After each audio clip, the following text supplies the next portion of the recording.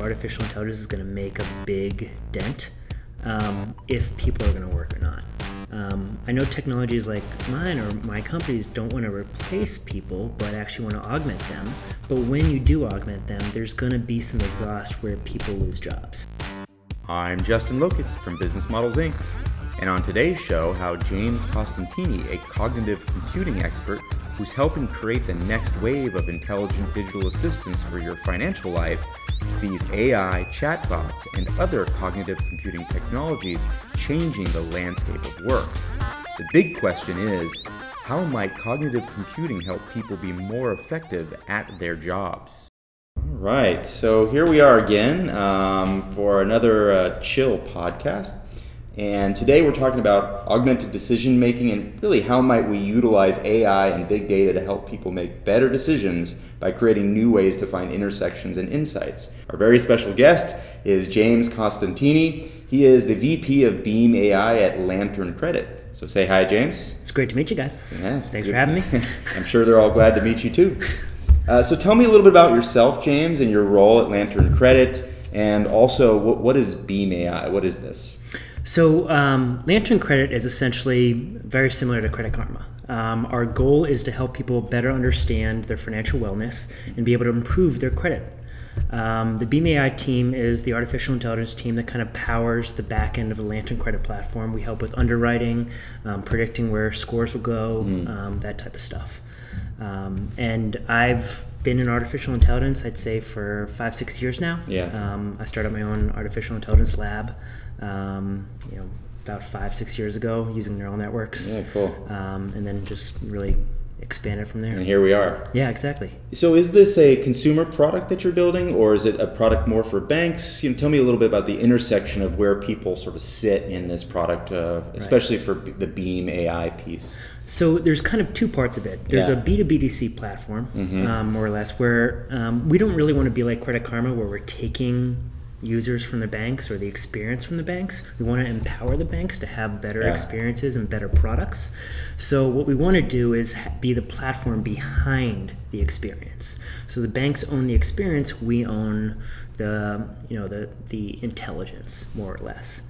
And the other side of it is the Beam AI side, where we actually want to go in and power the bank's underwriting process. We believe we have better technology than the traditional, what banks currently use with underwriters and all that stuff, and regular machine learning techniques. The Beam AI technology is actually based on something called the Abstract Regression Classification Machine Learning Library. Wow. It's very long. That's Michael Corns, who's a former chief data scientist of IBM and Xerox PARC. He invented this. Okay. And it's actually one of the first white box machine learning systems out there. No kidding. Kidding. So this is what's enabling you also to bring this to banks and have them have some trust in something. Exactly. Yeah. Because there's a big regulatory market as well with totally. banks. And traditional neural networks or artificial intelligence technology, you only get the results out. You can't really see how they got there. Right. And for highly regulated markets, let it be healthcare, finance, insurance, anything like that, you really have to understand why the algorithms are choosing that, because you can't bring in social demographic information, all that type of stuff as well. Right. And not just you have to, the bank has to. Yes, right? exactly. The bank really has to be able to audit where things are and understand what's actually happened. Yeah, it's interesting. So you also have an interesting story as a startup founder. You mentioned it before. You had started sort of a neural network lab called Neurality Labs, I think, right? Yeah. And this was this whole cognitive computing business here in San Francisco. Tell me a little bit about that startup. Like, how did you come into AI, and what were you trying to solve when you started with this AI? And this was several years ago, I think, right? Yeah. So the first thing, initially I had met my co-founder, Brian Himes. He was a very smart data scientist that had been developing these neural networks over the last, I'd say, 10 years. They used something called a genetic algorithm so that they learned and improved themselves automatically. And initially, this was back when I was in business intelligence analytics consulting. And we realized that we had our own itch that we needed to scratch.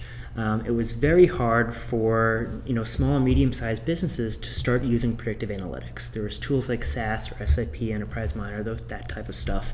That was very expensive. SPSS from IBM. It took a lot of time and a lot of investment, and it really wasn't easy to use. Right. So what we wanted to do is create a point-and-click plugin for ClickView, Tableau, SAP Business Objects, all those different types of tools, where business analysts can come in and go through a 10-step data science process. We really tried to dumb it down for them. It was a very visual front end, right. And essentially tried to make this very advanced artificial intelligence technology easier for regular people to use and implement. So maybe you can give me an example of something that artificial intelligence in that case, whether you're using Click or Tableau or something like that. Maybe you can give me an example of what does an answer look like, or what does the outcome look like that right. Someone's stepping through a 10-step process, but what could you expect to give them, or what could they expect to receive that might make their life better? So there's one of the largest alcohol distributors in the world. They make really good beer. Can't name names, but yeah, of course. Maybe not really good beer, but pretty good beer. Good enough. Exactly. Yeah. Yeah. Uh-huh. With beer, it's always good enough. Yeah. But they had dashboards and all that to try to figure out which bars are going to be out of beer ahead of time. For bars or for this type of company, it's very, very important to make sure that your bar doesn't get out of beer. And predicting that is often very difficult because there's a lot of different factors about how much beer a bar would go through. Is there an event happening? Is it right. cold? There's all these different things that can come into play. For this distributor, we found out that using our neural networks, we could tell, initially with about 83 to 85% accuracy, what bar is going to be out of beer when. So, I'm from Boston. It's August. There's a game at Fenway, and it's 110 degrees. It's in the afternoon. It's after a long weekend, and we just assume from all those different numbers and the data that bar X, Y, and Z is going to need an actual 2 to 3 more kegs than they normally did before. And our system would go in and, over the last couple of years that it's been implemented, it's actually improved itself. It's written its own lines of code and gotten smarter and better because that's really what genetic algorithms do. With data science and any artificial intelligence technology, yes, you can do back testing and try to figure out what's an accuracy, but what really helps it is real life experience. Sure. So it didn't really even replace any humans or anything like that. Yeah. In fact, it gave people a better ability to predict how they actually might do more, even as humans, right? Yeah. Order more beer, because it wasn't going to order beer for them, right? Yeah. I suppose you could make it do that. We could automate it, but they made their own decisions. Yeah, exactly. Yeah. I don't really think that artificial intelligence should replace humans. I think it should augment them, make them smarter, make them better. Everyone has their, humans have creativity. Yeah. And that creativity is what really informs good business decisions and good products and that type of stuff. AI can help power that and inform it, but not really replace. I mean, at least not yet. Yeah, got it. Yeah, that makes total sense. So thinking back on that, and maybe even in what you're doing today, what are some of the biggest challenges you have to overcome? And whether it's that big alcohol distributor and beer, or what you're doing today at Lantern, what are some of the biggest challenges you have to overcome, whether they're human or otherwise? Well, neurality kind of evolved over time, and it's kind of put me into the position that I am now.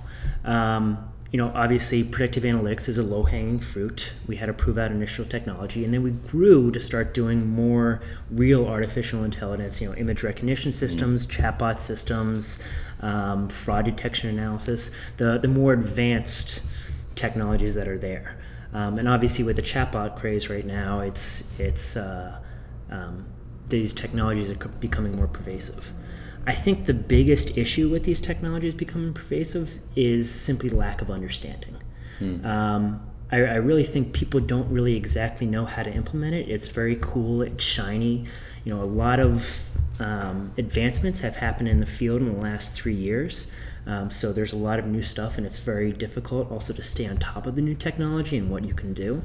But services like IBM Watson that has, I think, over 20 open APIs right now are making this type of stuff more easy. Or more easily accessible. It's just you have to be creative about, okay, now what am I going to create? I see. Yeah, I get it. And when you think about what do I need to create, maybe what are some of the questions or criteria that might go along with that, with where you're going with that? What does someone use as criteria for that question? So I think artificial intelligence, what it really can do, it's really about experience. It's making the experience better for end users. I think artificial intelligence can eventually help bridge the gap between regular computers and humans.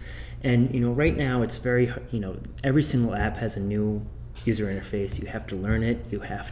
There's a lot of friction with computers and humans. And I think the artificial intelligence piece can really come in to fix that gap. Got it. Yeah. Sorry, what was the question again? Yeah, that's fine. I mean, it's the question was, the criteria that people should be looking for or using to help them answer some question, right? What's next, like how do I use this, or what should I do with Watson, for instance, is their question.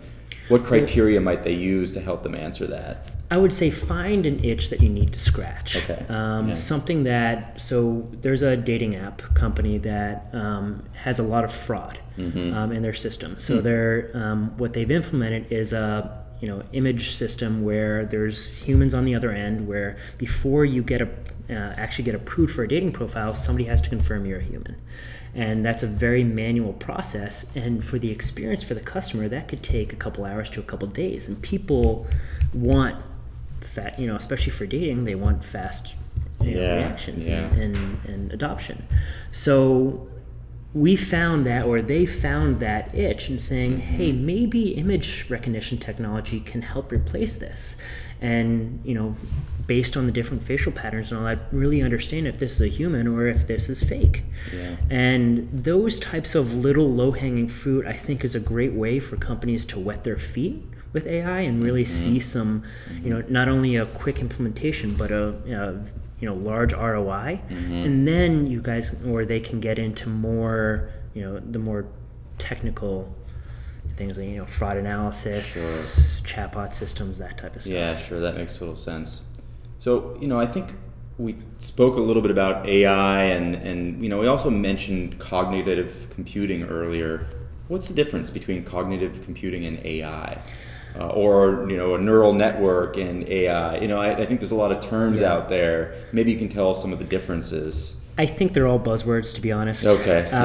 Good. There's I feel better. It's artificial intelligence, cognitive computing, machine learning, deep learning. Obviously, there's a difference between machine learning and deep learning. Deep learning is it's more automatic. It learns by itself. It improves itself. But I really, to me, artificial intelligence is the technology. Cognitive computing is the industry. It's a goal of trying to create something that is easier to use. I think cognitive computing lies more in the experience versus the technology. Yeah, that makes total sense. How does that, maybe tell me a little bit how that, that experience then, how does that play into the future of work or how people work, whether it's in banks or auto industry or wherever you see them? But if that cognitive computing sort of represents some experience on the other end, what does that look like in a workplace in your point of view? So I feel like artificial intelligence and cognitive computing really helps give context to these types of situations. And if they can empower workers with more context that's easier to understand, that's where I think the real game changer is going to be. And that's why, I keep saying the word chatbot, and there's a lot of buzzwords around chatbots right now. But I honestly think it is it will be the new user experience. For people that work, for a couple companies that we've worked with, we created sales chatbots where it can help the sales reps of, if it sees that you're going into a Cisco office, it will ping you and say, hey, we know you're going in here. Here's the information on the 5 people that you're going to meet, That's automatically bring that together, and then can tell you based on everything it knows about this company. So let's say Cisco, it looks on all the news and figures out where the company is, summarizes all the news articles, and then comes back and says, based on everything we know about this and this deal, and then the other deals that you guys have with similar sized companies, here's the things to say, or here's the things to do to actually get this done. And that's where I really think cognitive computing can come in. It's augmenting and giving more context to the people that actually execute. Yeah, that's fantastic. Beyond that, I totally get it with the chatbots and these digital assistants, for instance. That are really, digital assistant, that's in the name. It's your assistant, right? In life or in your calendar or whatever that is, that's going to help you with these sorts of scenarios. Maybe what are some of your most exciting prospects? Now, thinking about what you're building today at Lantern and what you've done now at a couple other startups, including Neurality Labs. What are maybe some of the most exciting prospects that you can think of that cognitive computing really represents in these imagined futures? So I think the ability to make advanced products and services and services that normally require a lot of human intervention and are high cost available to more people is really where the game is going to change.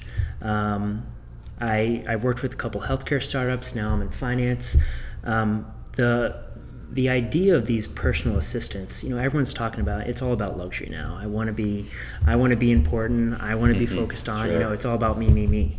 So if we can actually develop technology that can make their lives better using cognitive computing, where it actually brings context in, I think healthcare is a great area of where this can be applied. It's very hard for regular people, to understand what's going on with their health. It's very hard to track. It's very hard to keep up to date. I get lab results. I get blood work done, and I get the lab results back, and I have no clue what they mean.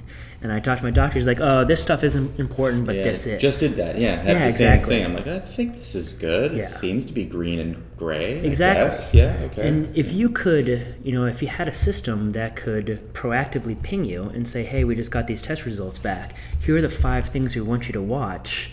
Your blood sugar your A1C is too high. Here's some coaching that we can do with you over the next 6 to 8 weeks that can help you lower that and take more control over your blood sugar levels, and hopefully then, start to combat diabetes and those types of issues, illnesses." In the financial space, what I really love about Lantern is that there's really no limit to what we can do. If we make this technology that's very easy to use, and even if it's based on chatbots where it can be easily translated so that you don't need to build a new user experience and UI for each country, we can develop a product that makes it easier for somebody to get a home.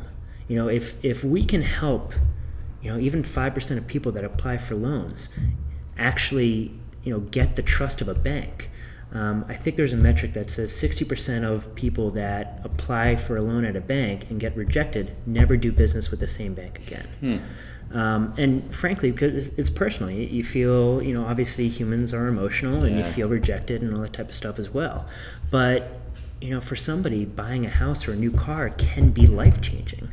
And if we can use technology to really to help 1 or 2, however many people it is, get access to that, could change their lives. Right. Yeah, and it sounds like what you're saying is, today if we look at some of these digital assistants, what I'd say from having looked at a few of them, they're kind of point in time, right? You're going to ask a few questions, they're going to answer you in some ways, and whether it's Alexa or something at work or, some of the sales ones for work, for instance, for salespeople, they're going to there's point in time, right, and they have, sort of this limited functionality. It sounds like what you're saying is, no, actually, this is an assistant in some ways for life, right? Right. In many of these cases, it's going to keep up with you, and it's going to work like your assistant, right, like a human assistant might, which is not just right now, but I'm not just going to answer the phone or make you a reservation, but I'm going to help you with other contextual problems throughout this whole thing, throughout your life. Yeah. And that's, frankly, it's not really that hard to kind of build one of those systems. Yes, a full conversational engine is difficult, and you either need to build out your own engine or use something like Watson. But the rules themselves, you can kind of set that up of saying, if this, then that, if this, then that. And where that really comes in, it's less about the technology and more about the experience. So having product managers, even with the systems that we're developing right now, we bring in screen writes and people that can try to figure out a personality for the bots that they can, and frankly, we're actually developing 10 different personalities for our bot, because each person has a different personality themselves. And if we want to really make the experience more contextual, we got to personalize it. Some people really want somebody on their butt for their financials. Hey, we saw that you're spending too much on restaurants right now. Stop it.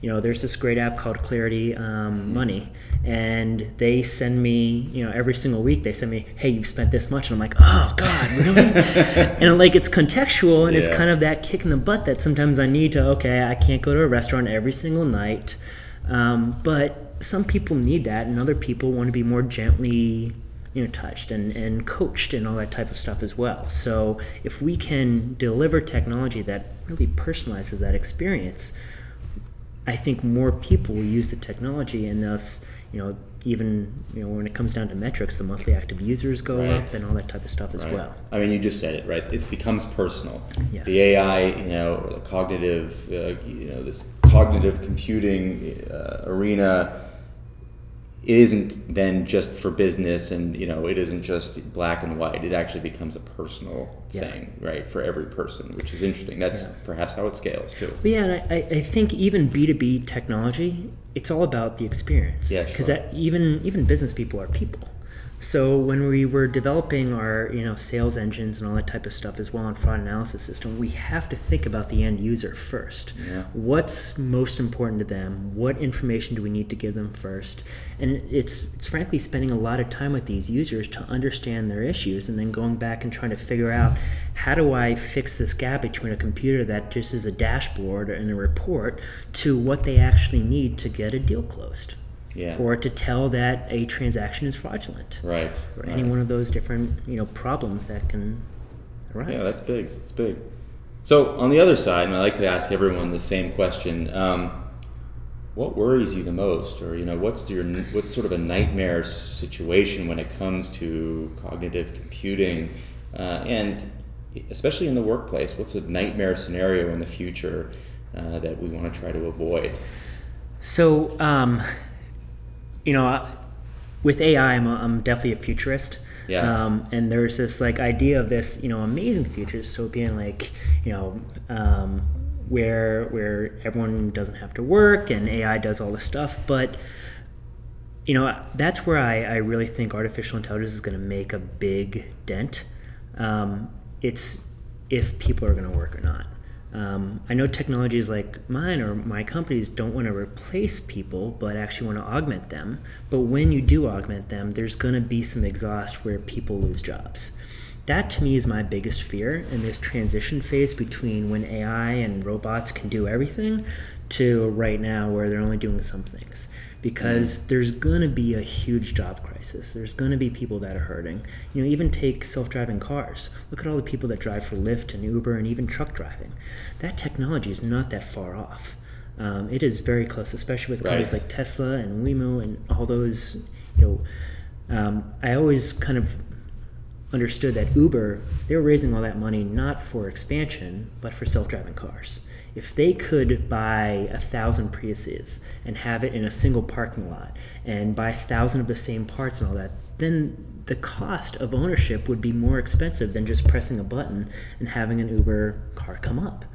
So that will decimate all of those jobs, and especially here in San Francisco, where I love to talk to Lyft and Uber drivers and hear that, okay, some of them are going through struggles, they've lost their job, and they're using this in the meantime. That might not be there. And to me, that's not only heartbreaking because these are people, these are humans on the other side, but it's also, how do we fix that? Is it new job education? Is it a standard minimum living wage that is given by the government? All these, there's a lot of questions to answer. I don't have them. Right. But that's what I fear the most, the people component. Okay. Yeah, I think that's what a lot of people fear, and certainly coming into this next lab and the future of work for the Cisco Hyper Innovation Living Lab, I think a lot of what they're going to try to answer is really augment people and not just replace them, right? Exactly. Because humans are creative and right. can solve lots of problems that machines can't, at least at the moment.